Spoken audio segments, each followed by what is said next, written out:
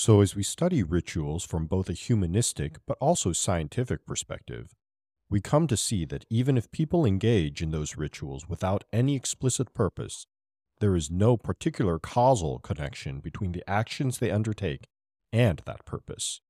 But even so, just because ritual does not have any direct causal effect in the world, it does not mean it has no effect in the world at all.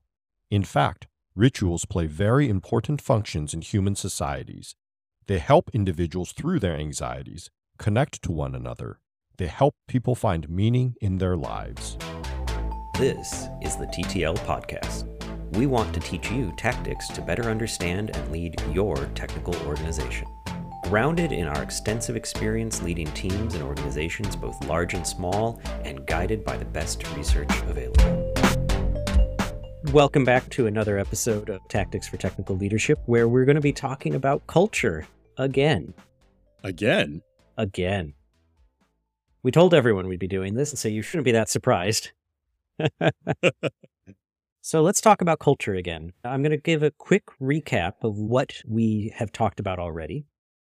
In our first episode, we worked around and got a definition of culture that we put as the rituals and symbols that are transmitted between individuals in a group. And those are the ones that govern their behaviors and beliefs or values. And from that definition, then we discussed, is it really that important? And we came to the conclusion, yeah, it's pretty important. And I think it's hidden in that definition. It affects your behaviors. And the sum of all of your behaviors, or more than the sum of your behaviors, is what then the organization does. You can say your culture determines what you can do.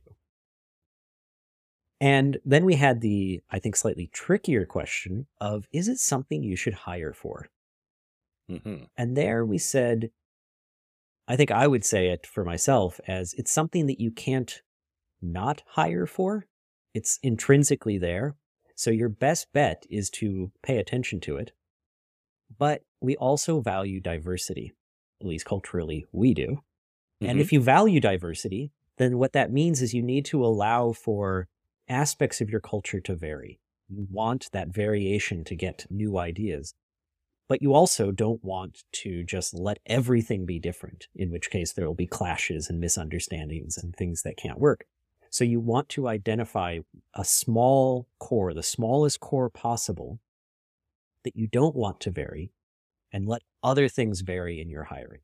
So you actually want to be very deliberate about this, about how small you can make that and still have a group that can work together, that their behaviors and values are governed in a way that is additive rather than just subtractive. Or random. Or random, yes. And then in our second episode on this topic, we asked the question of, is there such thing as better culture? Because quite often people are like, oh, you need to improve your culture. And we wanted to dig into, well, what exactly does that mean? What could that mean? And what we came to in that was that better culture is culture that is more closely aligned within the organization between what they will espouse is their values and what their behaviors are, which you can say you can derive their true values from those behaviors. And the more aligned you can get those things, the lower the gap between what we termed espouse theory and the theory in use, closer those are, probably the better culture you have. Because people can agree they've lost that mismatch between what they do and what they say. And we tied that to a possible source of burnout. If those are too far apart, then you'll encounter issues there. And we also tried to touch on, within the audience that we want to be talking to and where we spend our lives, which is in tech, is there such a thing as a universally better culture? There's probably lots of variation, which is good to hear. But we came to a few basic things that we think probably should be in there. One of them was curiosity, the culture that values curiosity and has behaviors that aid curiosity. What you termed a market culture, which is customer focus. This idea that you are doing your activities, you're creating your product for that outside world, for that market. And the last one that we came up with was compassion. The ability to understand those differences and work with them, which kind of, you could say, fits back onto our first thing about should you hire for cultural fit. And we said, let as much vary as you can. You need the compassion to make that work. Absolutely. So that's where we are now, Monchao. Mm-hmm. Where do we go now? What's next? I think there's really only one part left. Oddly, I think this might be the most difficult part, but I think we needed everything we talked about previously to set the stage for that.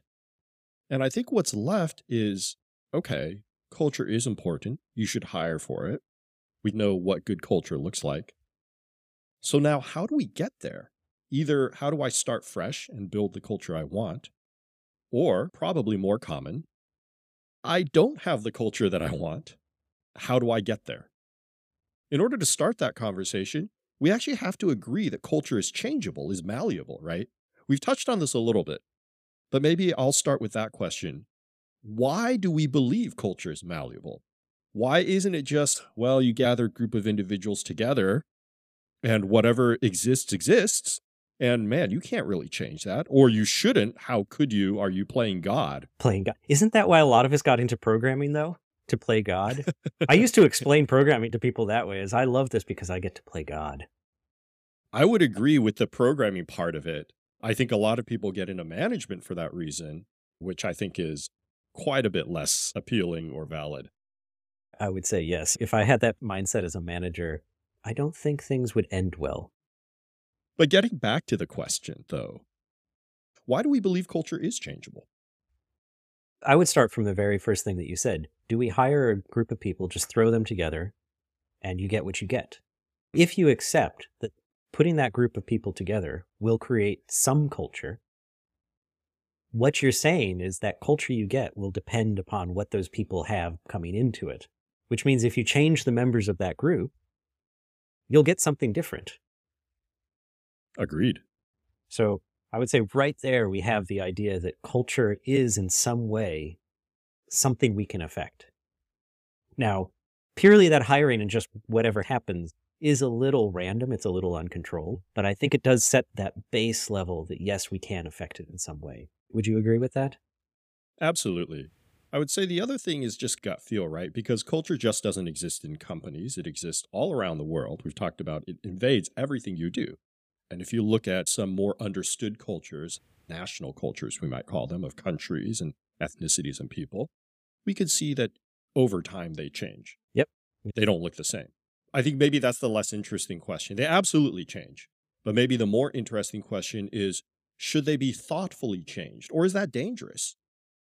Is it responsible for someone to say, look, I have a view of culture and I am sculpting it, versus letting it take fold more naturally and saying, well, obviously culture changes, but it's either irresponsible or nearly impossible for me to control it, and so I shouldn't. My take on this, because I start from the premise that culture is the thing that determines our behaviors. As a leader or as a manager, I see my primary responsibility about making sure that we've got the right behaviors to help us be effective in what we're supposed to be doing. So I would say that my primary role as a leader or manager is to shape culture. Is that the way you view it, Monchao, or do you see it as something different? No, absolutely. I would say I view it exactly the same way. The whole point of culture is to gather a group of people together to do great things, to be more than a sum of their parts. And that does not happen randomly. Random collision does not make that happen. But it also gives a useful guidance. Back to our thing about hiring, you want to aim for influence in creating the most high leverage things, that small number of very important things, and let others vary a bit. So this isn't like controlling every aspect of how people think or how they behave. This is about choosing a few very specific things that will have that big, highly leveraged, high impact network effect across the entire organization.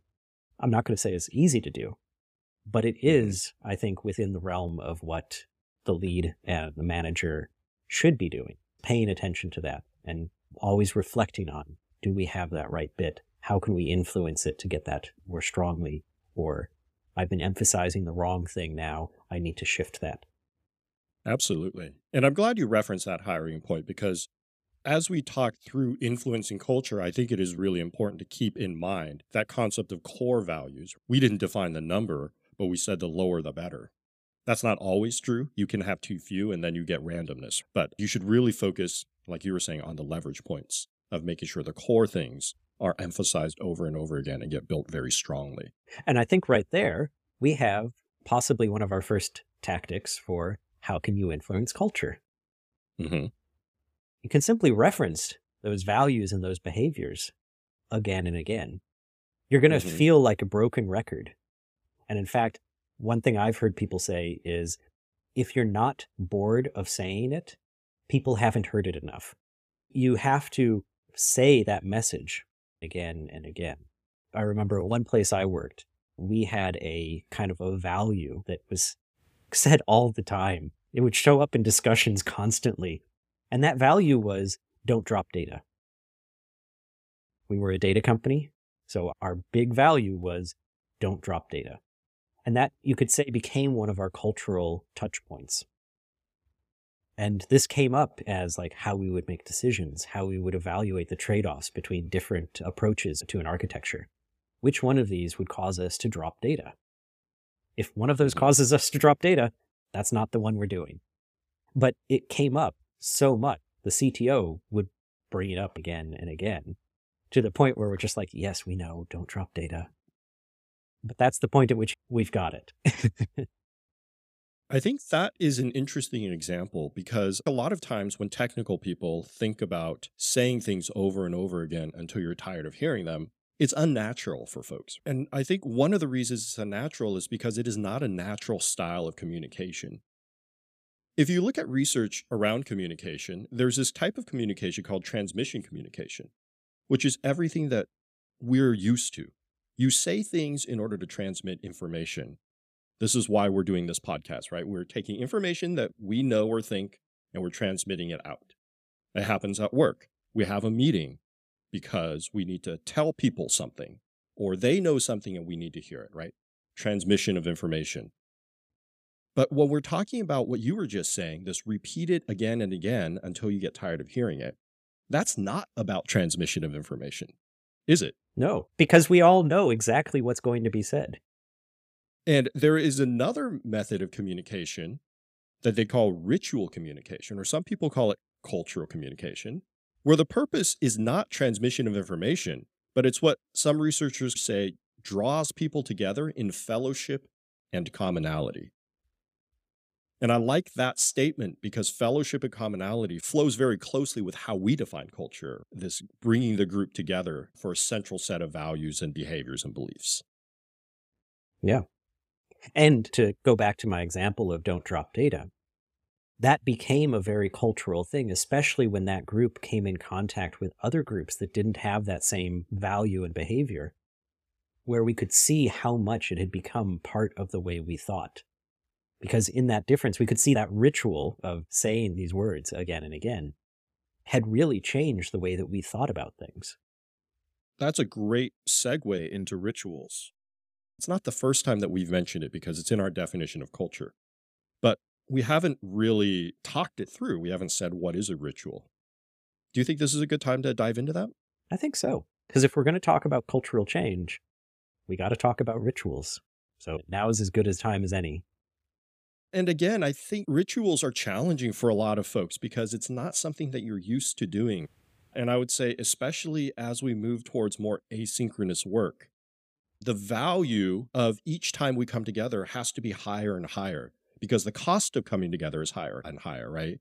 Every Zoom meeting is more difficult than a hallway conversation. Every physical gathering where you fly people into a central office is more expensive than gathering over lunch. The barriers are higher. And so you start to say, is it worth it to gather these people together? Should I call this meeting?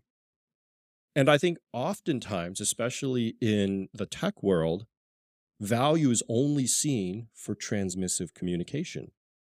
If I'm not communicating information to one another, it's not valuable to gather people together. But rituals are a completely different thing because rituals aren't necessarily about communicating information. In fact, often they aren't. But then what are they? Can we say what they are and why they're important to building culture?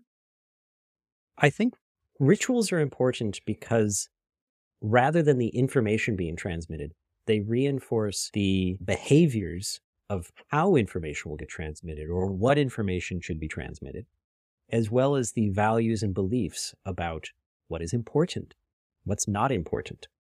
So, for instance, if you have the ritual of a daily stand-up and you follow the standard 3-question pattern, then you are reinforcing the value and belief that what you did yesterday, what you're doing today, and what any blockers are the most important information to be discussing. You've set up this ritual of every day. That is probably the one thing that brings everyone together.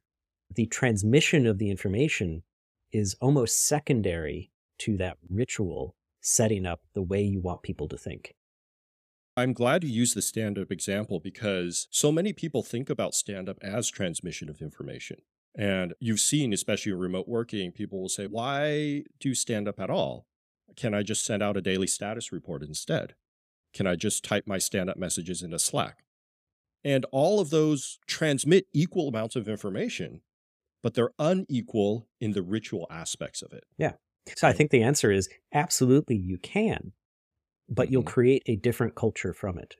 And so I think in terms of changing your culture as the leader or as the manager, you need to think about what is that new culture that creates? Is that the one that you want? Is that closer to the values that you want people to have? And so let's talk about how people can think about selecting rituals or selecting ritual communication that can help them change their culture. Because I think simply changing your ritual may not work. I think it's really important. We do want to get to that. We want to spend time on that. I want to spend just a little bit more time reinforcing why ritual is so important in culture building. Yep. And I want to bring up some research. So we talked about rituals often not being about transmission of information. So what do they do? And a lot of research says what rituals do is they help connect people, and that connectedness helps people work through their anxieties and manage their emotions. So an interesting study, for example, is a firewalking ritual in Spain. Some researchers, probably anthropologists, went out and they noticed that during the firewalking ritual, everybody's heart rates were synchronized, not just the firewalkers, but the audience as well, which is really interesting, right? You would not expect that necessarily. But what they said was they think rituals, let me just read the quote from this paper. They say, rituals play a role in bringing the emotional reactions of the members of that community into alignment.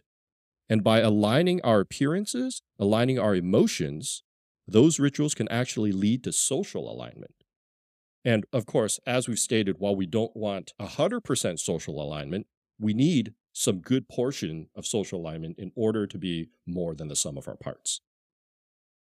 Can you think of some rituals? Because I doubt that we'll be asking people to do firewalking. Can you think of some rituals in software development that might lead to similar things? We've said the stand-up. I think the stand-up can act as a bit of that.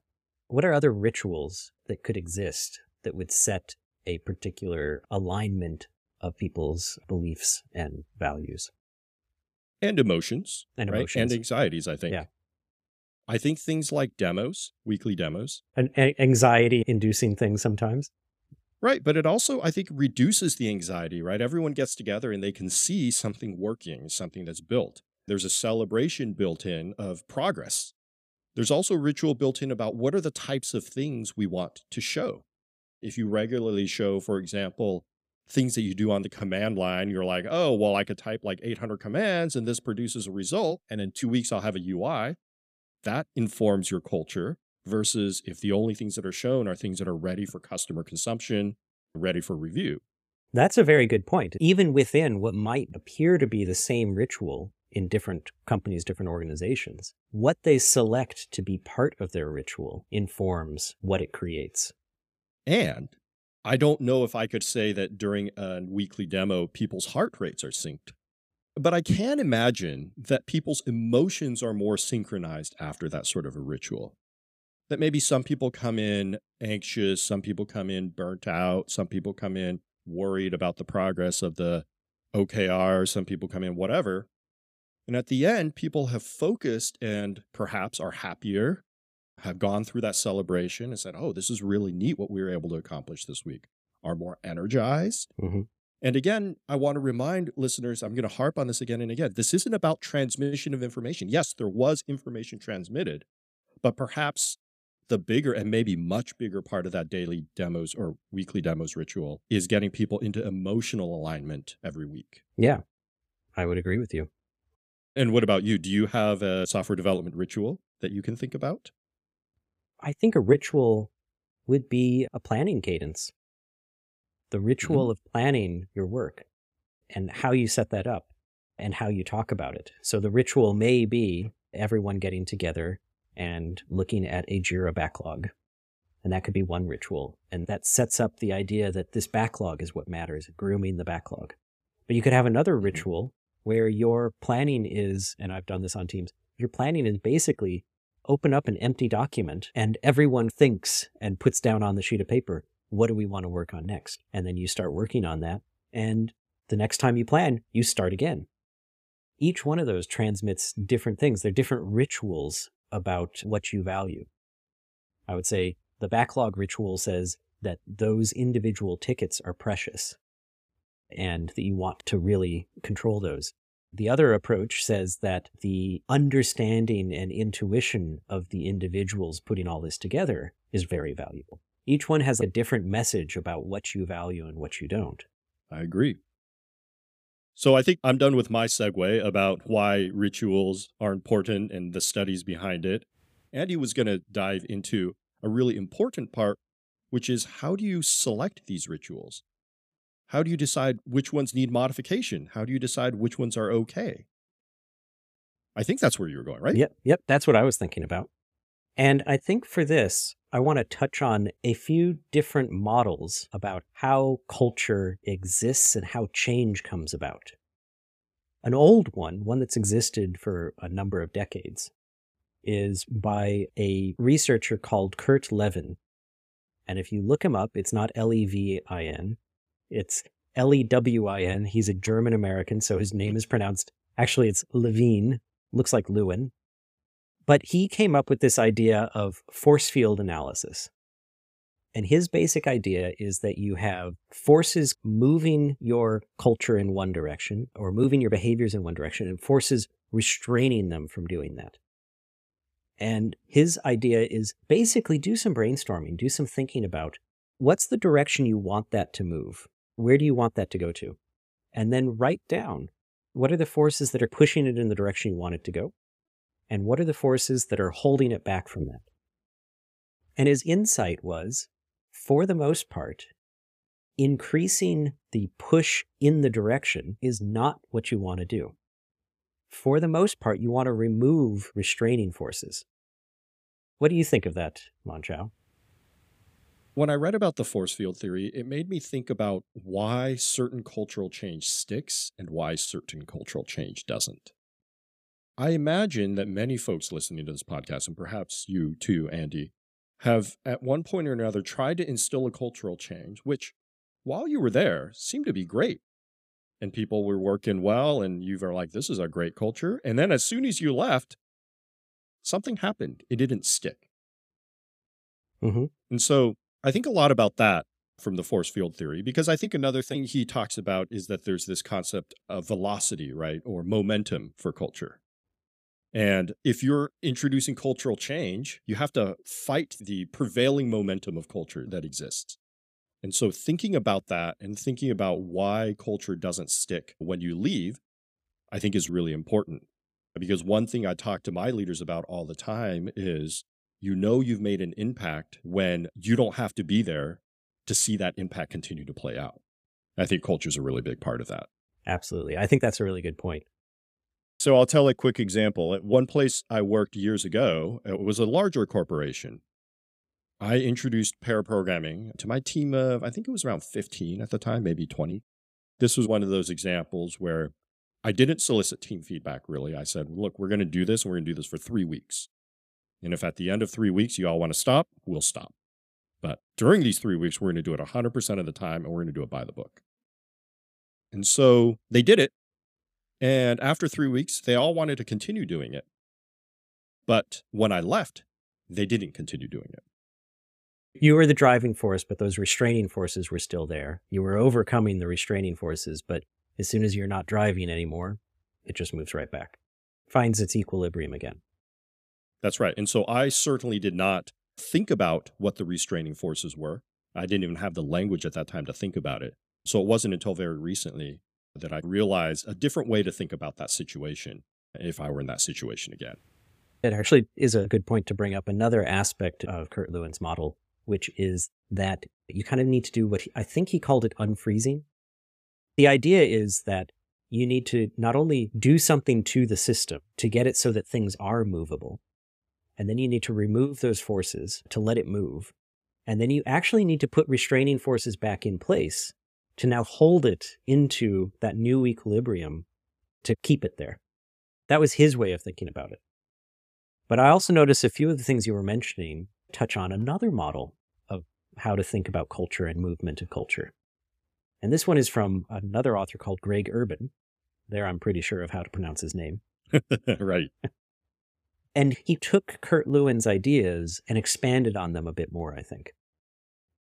And he said that what you have is that you have some cultural ritual, and what moves it around, what changes it, is individuals' interests. So individuals have their own agency, and they're going to make changes to it, and they're going to want to make it fit with something else that they believe. So they're going to try to change things on their own. But there's also this, what he termed cultural inertia. There's this inertia that kind of keeps it moving or holds it in place just because of the weight of it. Sometimes that this is applied to things like religion, where religion, the way it's practiced, has a particular inertia which makes it hard to change. But then you also have what he called entropic forces. And this is just randomness. This happens because me transmitting an idea of culture to you, Manchao, it's going to appear in your head a little bit differently from how it is in my head. And as you do those transmissions again and again, little variations start to crop up, and the actual practice and the actual value kind of wanders over time. That's he called entropy. But then this is the one that we have the most control over. And this is what he called the metacultural force. So in his language, when you said, we are going to be doing pair programming, you were putting onto that system a metacultural force, a decree, a policy, a methodology. And what you've done is through sheer force of will, pushed that culture from one place to another. But you've still got all of those other things acting on it. So for a while, your metacultural force could push it to a pair program. But the inertia kind of always held it there. You probably always felt this like little bit of pushback. There's always this inertia that was holding it back and wanting to bring it back to where it was. And people's interests would wander and they'd move away from pair programming. It wasn't something that was necessarily their interests were aligning them towards pair programming. And then when you left, that inertia took back over and moved it back into place. Their interests moved it back into place. And entropy, I'm betting after you left, a few people kept doing it. They had wandered there. They had been moved there a little bit. And so now they're wandering around a new point of behavior. So that's his way of thinking about it, that your primary thing is what he would call a metacultural force. Setting a policy, saying a statement again and again, setting up a new ritual. That is your control over things. And I believe Urban's example that he used was around the Egyptian sun god or something of that nature, right? Yeah, I don't know if it came from him. I definitely got it in a course that taught me about this. But yeah, the idea that a Egyptian pharaoh wanted to change the religion, and he was able to do it during his lifetime. But as soon as he died, it all went back to exactly where it was before. So it sounds a little pointless then, doesn't it? If everything just kind of moves back, what are we supposed to do? So what are we supposed to do? We touched a little bit about restraining forces that you put in place. Maybe that's it. But tactically, what are we supposed to do? We have this culture that's not quite what we want. We all know that we can just jump in as a metacultural force and say, no, we're going to do this, or we're going to do that. But how do we get it to last? Can we get it to last? I think getting it to last is hard. I think that's very difficult. And this stuff explains a little bit about why. I think, however, since we're not talking about trying to change the religion of an entire ancient civilization. There are a few things that we can do on a more personal level that does allow that new thinking to transmit. And I'm going to reference two more things that I think give us a playbook of what to do. So one of them is a book called Shifting the Patterns by If Price and Ray Shaw. In that book, their overall theory, you could say, is that very similar to our definition of culture, that the way that people behave is due to what they call patterns of thought. So they have particular patterns of thought that creates particular patterns of behavior. If you want different patterns of behavior, individually or organizationally, you need to somehow instill different patterns of thought. It's very much related to like memes, not the internet stuff, but the idea that there are these thought viruses that can move from person to person and change what we think about. Their idea is you have these patterns of thought. So how do you change them? You wait for a point when their pattern doesn't work. You have to find that point in a person, see that their pattern isn't working, help them understand that it's not working, and then at that point, you can give them a new pattern of thought. And that's your best chance of instilling that new thought pattern. So for the pair programming one, you might try to kind of watch your team and probably even find someone influential, someone who helps set the pattern of thought for others. Mm-hmm. And find them at that point where their pattern of work that doesn't involve pairing doesn't work very well. And then you give them a new pattern of thought that does involve pairing and show how that resolves the issue. And then they can pick that up. Now, they won't be completely adept at it at the beginning, but they've now got it in their head. You've got that hook to instill a new pattern of thought into their head. Now, you might say, but how am I supposed to tell them that? And that goes to the second thing that I wanted to reference, which is the book Agile Conversations, which is about how to have conversations to find this level of agreement and find this level of understanding between people. So it's got instructions about how to have conversations about trust, about commitment, about accountability. But in the end, a lot of it really comes down to this idea of transparency and curiosity informed choice. So you notice, and they have, I think I've talked about it before, TDD for people. This idea that you can move up this ladder of what's called the ladder of inference. And for the pattern that's not working, you can say something along the lines of, so I saw that you were working on that problem and you've just been stuck for the past few days. Are you seeing that as well? And when I say stuck, what I see is that at the stand-up for the past few days, you've been saying the same thing. You've said this set of words again and again. Is that what you're seeing? And it's like, oh, yeah. Now, I think, or I surmise from that you're probably frustrated by that outcome. Is that right? Yeah, I'm tired of working on this. Now, I assume that you believe that you can't really work with others.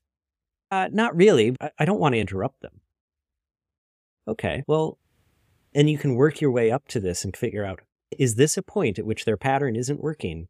And you can bring in your new pattern. Now, that does one person. So if you are dealing with other managers, training them up on these kinds of things, because that's going to be their leverage to get more people doing it as well. So I would say you can do it, but it's about finding those points where you can grasp it. And in Lewin's way of talking about this, this would be the point of unfreezing. You can find that point where suddenly, oh, they're open to change. You remove the restraining forces, you kind of let the whole thing move. And that restraining force may simply be something that they believe. You let the whole thing move, and then you try to put forces back in place to hold it there. Going back to an actual example, you could say, and I think we've talked about this before, about how we started pair programming. You could say that the pattern wasn't working, and a new pattern was put in place, is exactly what happened there. And from that point on, it actually became the culture of that entire company, or that entire development organization, I should say, from then on. We had instilled that pattern of thought, and then anyone else coming in, that was now where we were. So inertia was keeping us there, A new person joined, and they had, using Greg Urban's model, different interests, but the metacultural force of our rituals and the kind of inertia of where we had got in the organization held us as a pair programming shop for a very long time. And if you've heard that episode a couple episodes ago, my interests definitely did not align when I joined. And so it was very much of the ritual and the metacultural force. And that was the culture of the company I had joined that allowed me to get into pair programming and really see its value. I'm going to push back here a little bit, Andy. I think this stuff is really valuable. And the example that you gave shows how valuable it is. I think there's some challenges around here in my mind, though.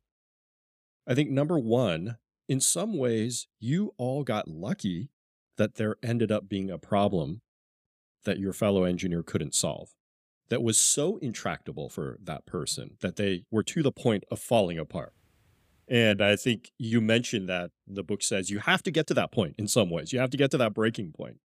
And if you don't, then you don't have an opportunity to exercise this change of thinking, of patterns. And so I think that's a challenging part. A second challenging part is the example you gave worked really well. You all were an engineering team of 2. Yes. Yeah. And then when I joined, we were an engineering team of 3. And that engineering team never got bigger than 8, even at its largest. And so I would say for small groups like that, it absolutely can work. I think there are challenges to getting it to work, but it absolutely can work. I think the pace of change, the randomness of introducing breaking points, and the fact that it's necessary for each individual ends up making this less of a tactic for broadly community cultural change. And I think it's a better tactic for small pockets of cultural change. I agree that it has to start in the small pockets, but here's the way I would think about it. Say you're a manager of managers of team leads. So you're several orders removed from the developers. First of all, your concern probably shouldn't be about pair programming. Probably not. So your concern should be more around the behavior of the leadership and management team. And there you are going to have a smaller group to be working with and a more immediate group. So you're going to have your direct reports of your intermediate managers or your team leads, depending on your structure. And with that group, there you can have those individual interactions and you can talk about that new pattern of behavior and watch them for where their old pattern isn't working anymore. But you also have another lever. You can inject things that stress the system and might induce a pattern break. Now, you don't want to do this simply to break their patterns. You want to do it actually to achieve something, because I don't think it would be very kind or very defensible to them if they're like, but you're doing this to me just because you don't like the way I work. It has to be authentically trying to solve a problem versus this is a person that's always causing problems for me. Yeah. And looking at the book, Shifting the Patterns, it may not be that you have a crisis, as they call it, but it says that perhaps it comes about because you or someone else wants a greater result than is possible from the established order.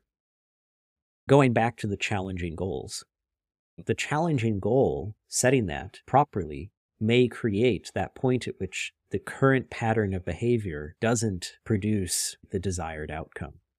And so at that point, now you're in a position of more of a one-on-one coaching relationship, and you can instill a new pattern. And now you've got that kind of multiplicative effect that once you've instilled it in them, they can instill it in their team. And then those people can instill it in their team. And it can fan out from there. But you have that control over, just to be a shorthand, creating the crisis. You do. Do you think in the situations you've been in, is that something that could have been done? I think it absolutely can be. And sometimes you do, right? Without even knowing the language, sometimes you say, okay, but we're going to release weekly now. Yes. You're all telling me it's not possible, but that's what we're going to do. We're going to release weekly. Yeah. And that's creating the crisis and stressing the system to affect a behavior change and have them more open to solutions and ways of working that might allow them to release weekly. This is a very valuable thing to do. And I think it is not an either or with what I'm about to suggest. It is an and it needs to happen. I would also like us to consider that there may be ways of changing the culture more wholesale at a faster pace, not from below, but from above. And I think I want to bring us back to this concept of rituals. I was reading this article, and this researcher said symbols and rituals sustain unity because they completely transcend the individual beliefs of members.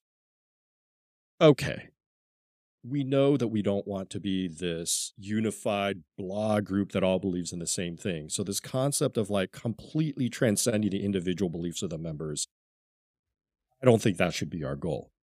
But I think if we do dig into it, it does require transcending the individual beliefs of members in some way. What you're stating is simply we're going to wait for them to have a break in their pattern, and then we're going to change their beliefs. But I also think that we can affect it at a much larger scale using symbols and rituals. So, for example, defining a team motto that has words that you care about, right? Let's say your team motto is "We work together."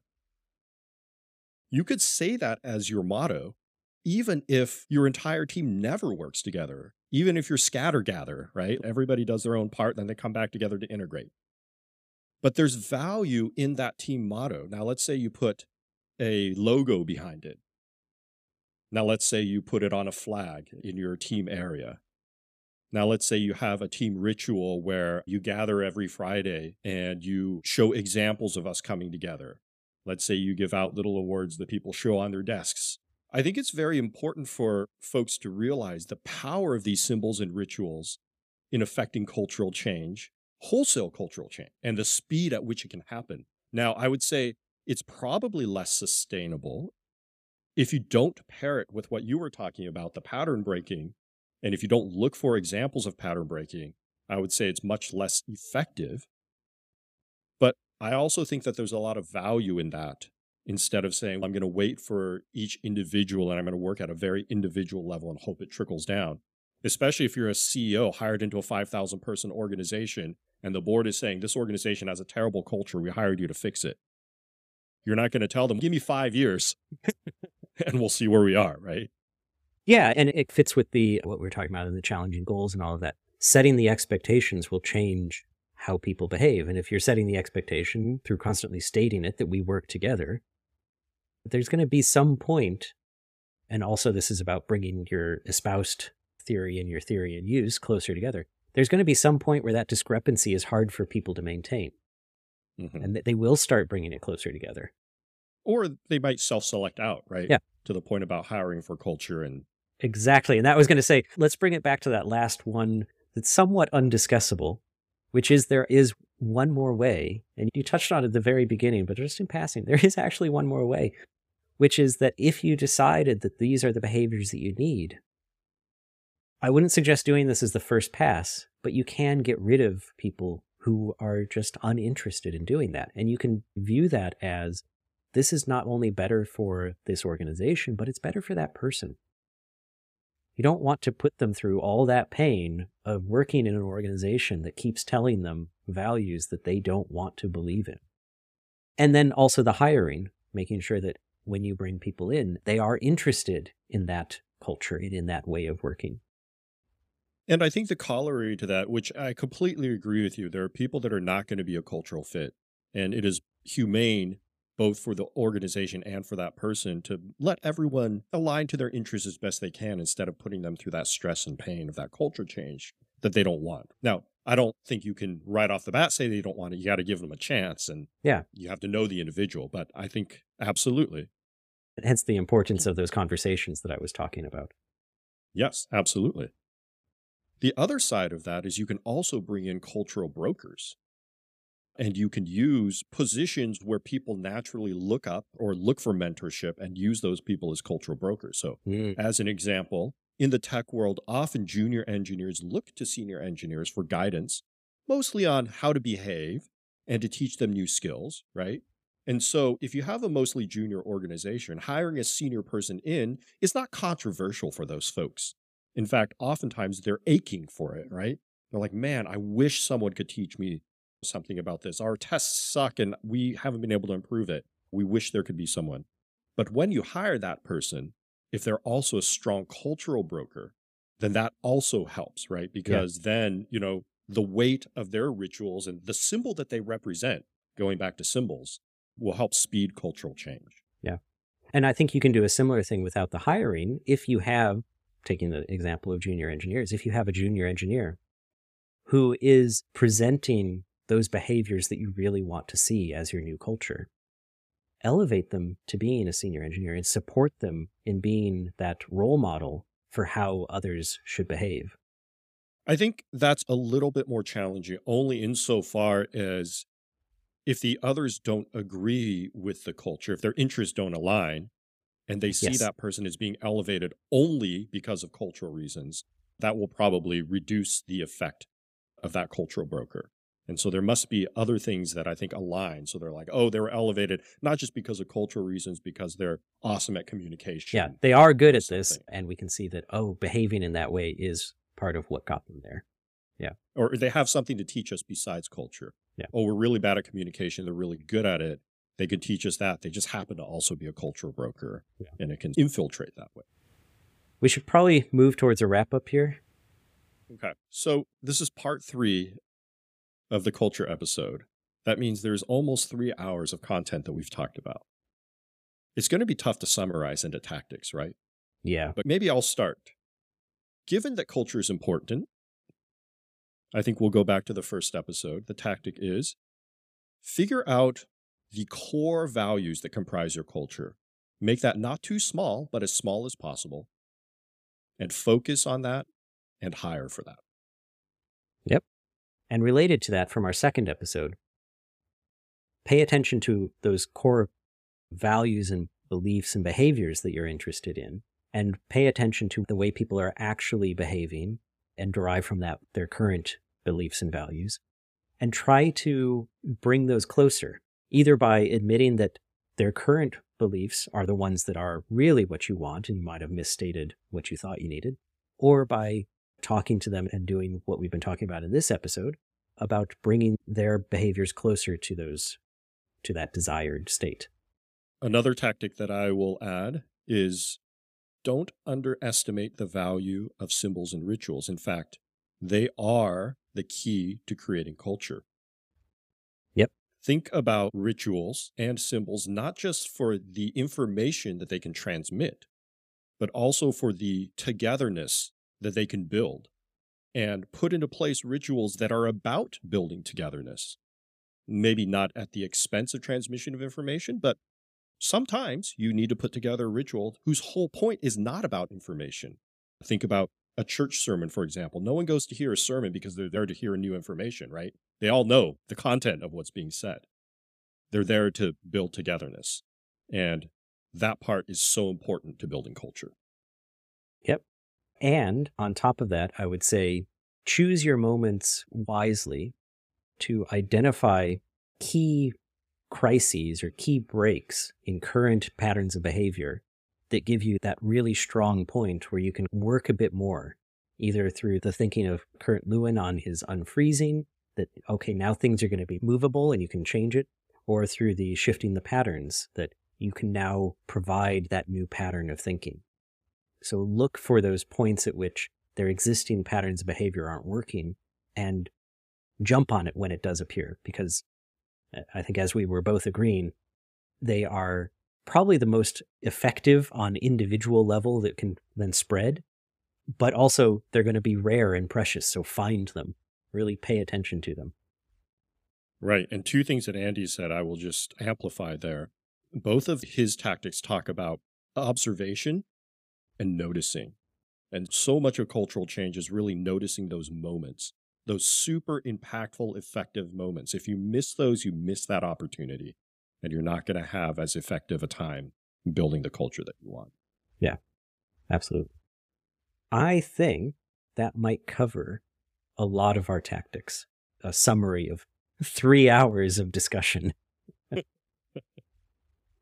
I think so too. And of course, there are smaller tactics in each of the other episodes, but it's difficult summarizing 3 hours. But I think that I think we did it justice. Yeah. And as always, folks that are listening, let us know what you think. Are we off our rocker?